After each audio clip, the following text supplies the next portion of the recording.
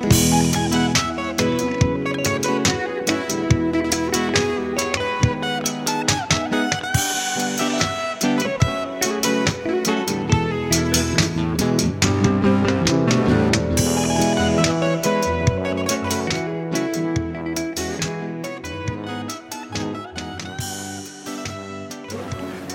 good afternoon, everyone. Let me get us going at our new earlier start time of 1 o'clock. Well done. You're adapting to that, which is great.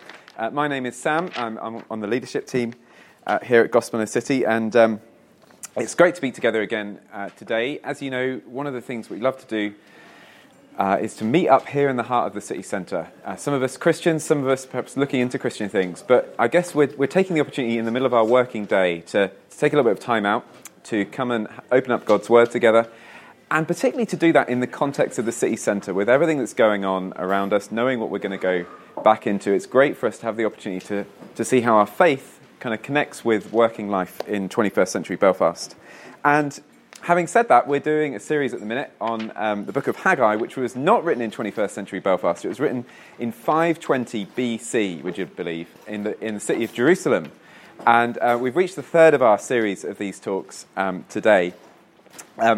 Steve Auld, who's the pastor of Great Victoria Street Baptist Church, is with us today. Steve's known to many of us. Great to have you with us again today, Steve. And some friends. Great to see some of Steve's friends with us as well. So we're looking forward to Steve coming along to open up the second chapter of Haggai with us a little bit later. And I'm sure he'll be showing us how it is relevant to our working lives here in 21st century Belfast. So we're going to be reading from verse 10 of Haggai chapter 2 on the right-hand side of the page there. So let me lead us in a prayer to give thanks for the food and to ask for God to speak to us this lunchtime. Let's pray. Our Father, we do thank you that we are a group of people who are able to meet here in the city centre in the middle of our working days to listen to you, to open up our eyes and our ears and also our hearts to what you are saying to us here in our situation today. We thank you for this portion of your word that we're looking at this lunchtime.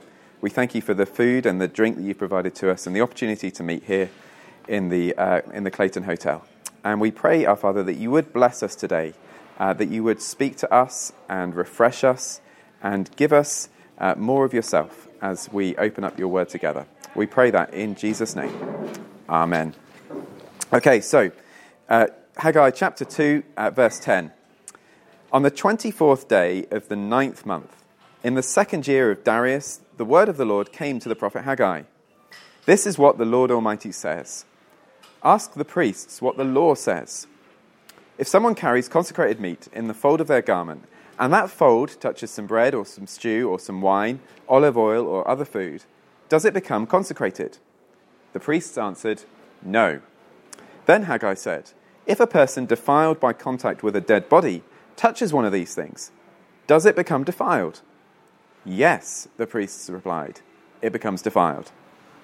Then Haggai said, so it is with this people and this nation in my sight, declares the Lord.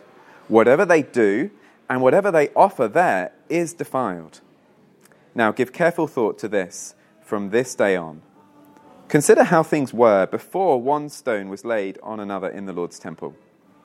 When anyone came to a heap of 20 measures, there were only 10. When anyone went to a wine vat to draw 50 measures, there were only 20. I struck all the work of your hands with blight, mildew, and hail, yet you did not return to me, declares the Lord.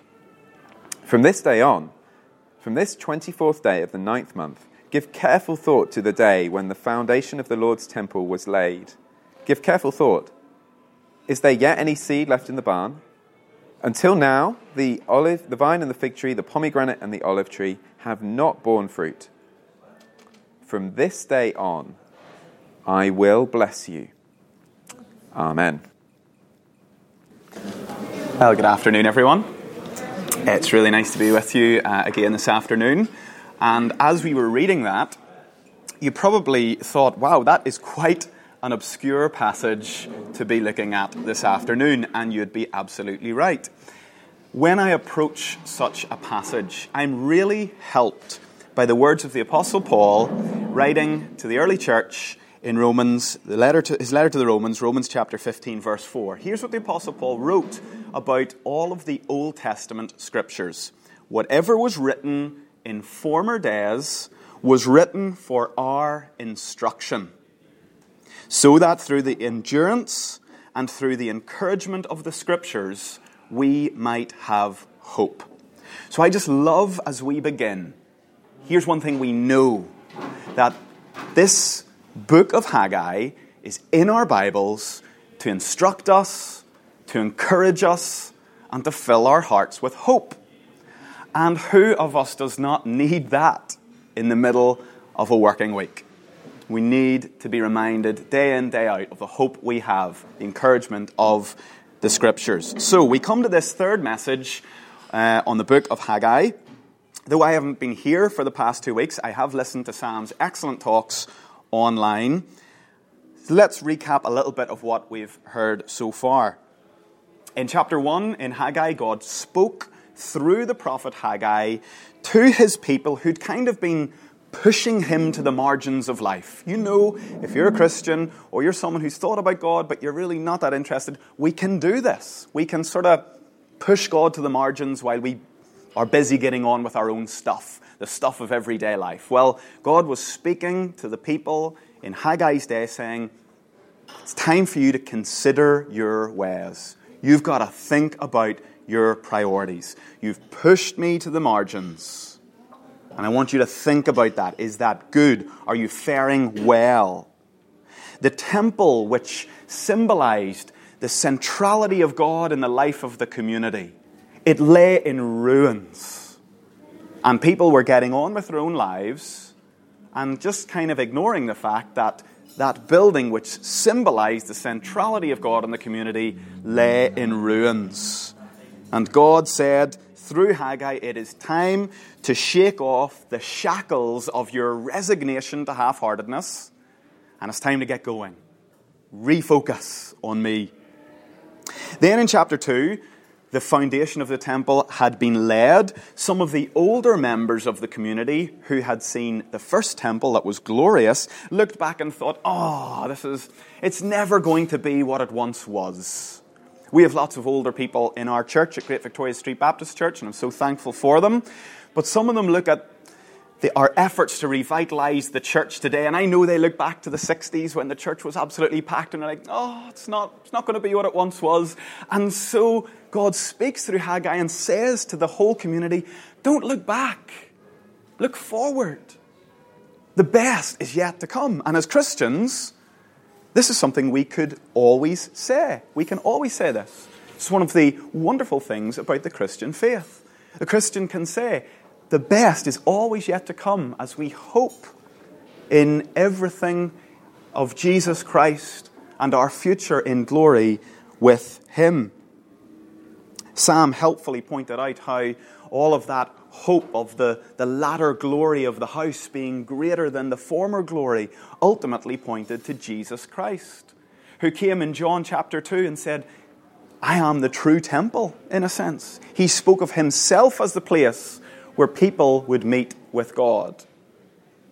And so now in chapter 2, verse 10, you can see on your sheets, we read that we're now in the 24th day of the 9th month. Now that's exactly 3 months after the people had started the rebuilding work.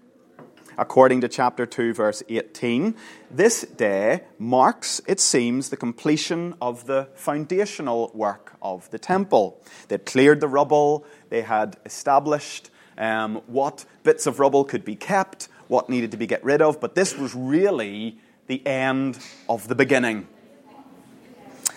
And on this day, the Lord brings 2 new messages through His prophet, and these words are given to comfort and encourage the people to keep going in focusing their priorities with Him at the center. In a sense, this is a word to the people. Keep your priorities right. Keep me at the center. And I think as we think about this, there's something here for each of us as God through His word would say, make sure you place me at the center of all of life. And so, first God speaks this word where He simply says, and you'll see I've got the little outline there, you've got to remember what life was like without me at the center. That's God speaking. Remember what life was like without God at the center. And first, essentially, God says, you were unclean. Now, to understand what's going on in these opening verses, we need to just get that worship in the Old Testament at the temple came with a whole system of ceremonial purification.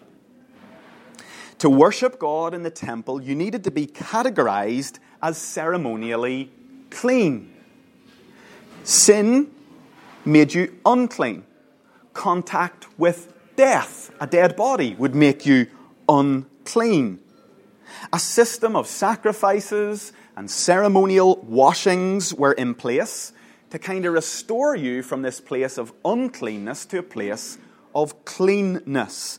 And all of these rituals, symbols, and ceremonies actually pointed to the need for inner cleansing in the human heart to be able to meet with God.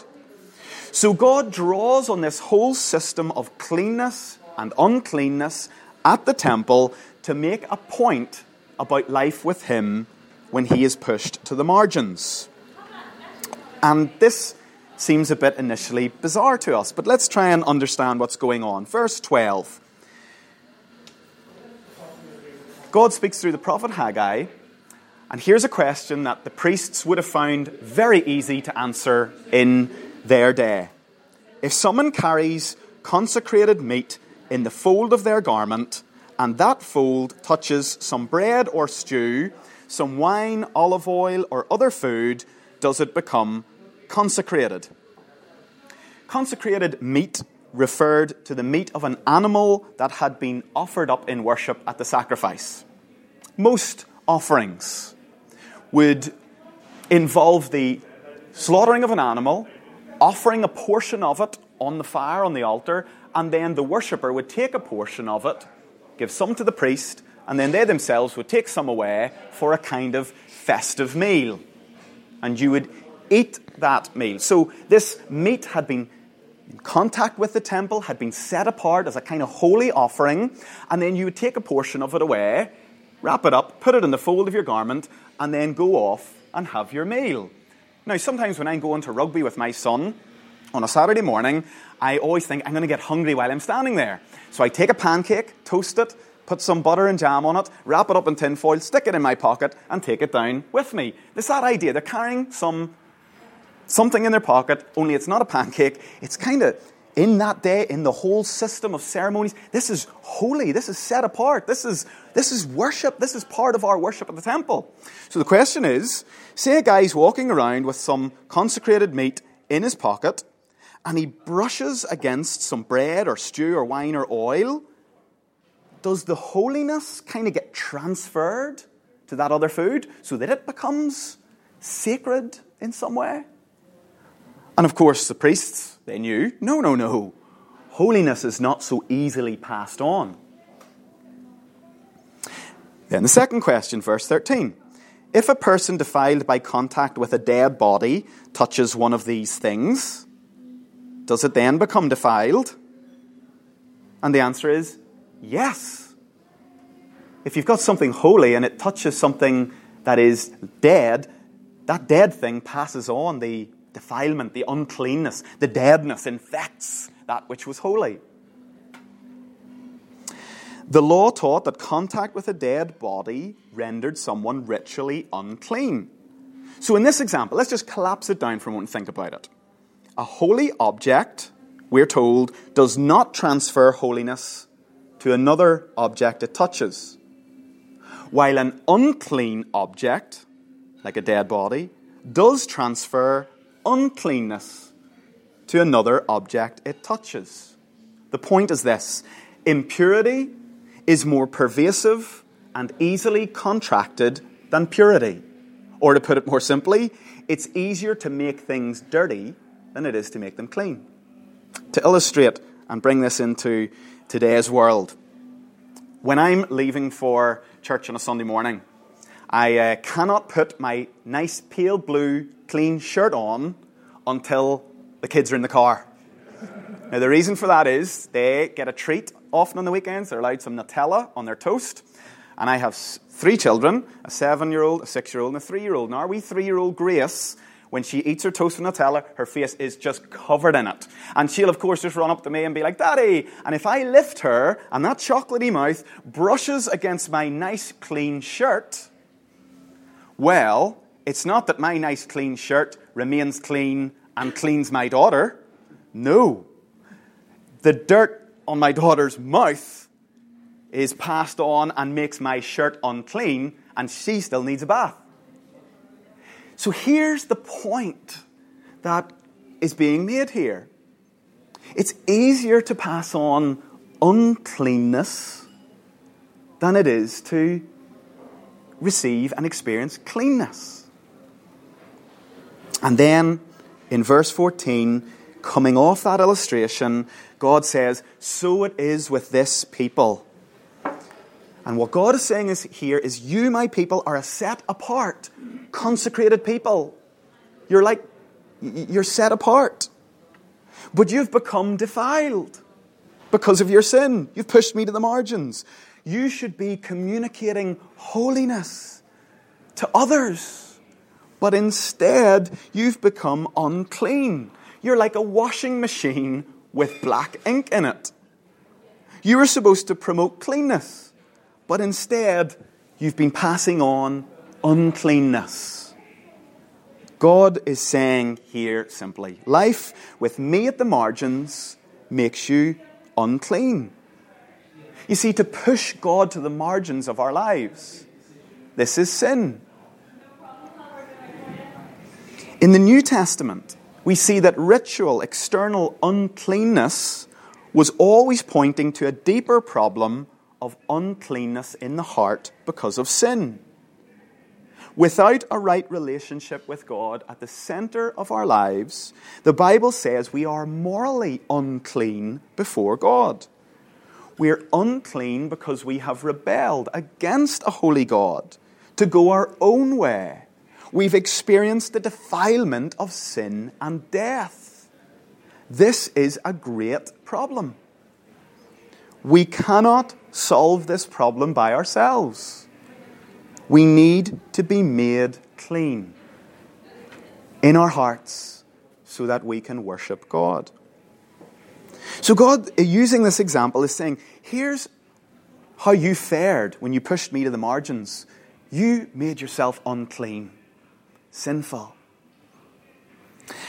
Second thing God says you were without me, in the center, you were deeply dissatisfied. Look at verse 15. Now give careful thought to this from this day on. Consider how things were before one stone was laid on another in the Lord's temple. When anyone came to a heap of 20 measures, there were only 10. When anyone went to a wine vat to draw 50 measures, there were only 20. God is saying to his people, as they move forward and reestablish their priorities with him at the center, here's something there to bear in mind. Remember how dissatisfied you were when I was pushed to the margins of your life. In verse 17, God says, I struck all the works of your hands with blight, mildew, and hail, yet you did not return to me, declares the Lord. This is profound. God is actually saying, I was the one behind the emptiness. I struck your crops so that they wouldn't bear fruit because I wanted you to see your emptiness without me. If you rely on just material goods and everything that you just see around you and you push me to the margins, I will graciously expose the unreliability of what you're relying in. And so God graciously says, I struck the work of your hands with blight, mildew, and hail. I was trying to show you the emptiness of it all, and yet you still did not return to me. Every single one of us in this room, every single person listening to this online, each of us, we are seeking the same thing. Satisfaction, peace, wholeness, happiness, blessing. Every one of us. The problem is we often look for these things in all the wrong places. God often graciously stops us in our tracks and invites us to look back and think over life. Do you fare better when you push me to the margins? Or is it better for you when you keep me at the center? Life, when we push God to the margins, is marked by uncleanness and dissatisfaction. This is what God is saying to his people, and this is what he wants them to remember. And so now in verse 18, he says, from this day on, from this 24th day of the 9th month, give careful thought to the day when the foundation of the Lord's temple was laid. Give careful thought. Look back and let the past be instructive. But then, in this closing verse, he says, from this day on, I will bless you. You are bringing yourself under the blessing of God by having God at the center of your life. How much would that encourage you if you were part of the building team at the temple? But again, we need to see that this ultimately is fulfilled in Jesus Christ. This text, we see the fullest sense. We understand it in its fullest when we understand it as fulfilled in Jesus Christ. And here's how I want us just to think about this in closing. We started off with this great problem. A holy object does not transfer holiness to another object. It touches, while an unclean object passes its defilement on to a holy object. How can a holy God ever reach down to touch our lives and meet us in our uncleanness? How did God bring his blessing to us, a people who were unclean?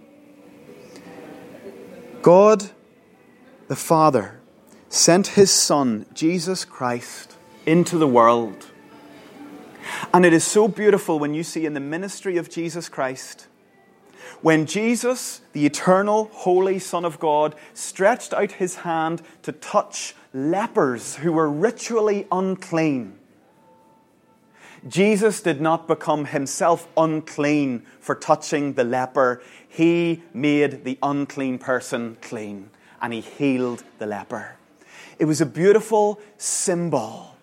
The leprosy that made this person unclean was actually this picture of humanity in sin. How could a holy God move towards the uncleanness? The uncleanness will defile God. But no, Jesus Christ showed that his mission was to come into the world and he would touch uncleanness so that he would make the unclean person clean, while he himself would uphold the holiness of God. And so, on the cross, Jesus Christ touched the sin of this world and took it into himself. And now he can make any who would come to him clean, washed from our sin, which defiles us. The holy can transfer his holiness to the unclean now and make us fit for a relationship with God. And so in Hebrews 10 verse 1 we read, since the law was but a shadow of the good things to come, instead of the true form of these realities, let us now draw near with a true heart in full assurance of faith, with our hearts sprinkled clean from an evil conscience and our bodies washed with pure water. Jesus came to wash us from the inside out, to take us in our uncleanness, to make us clean so that we could experience the blessing of God. Amen.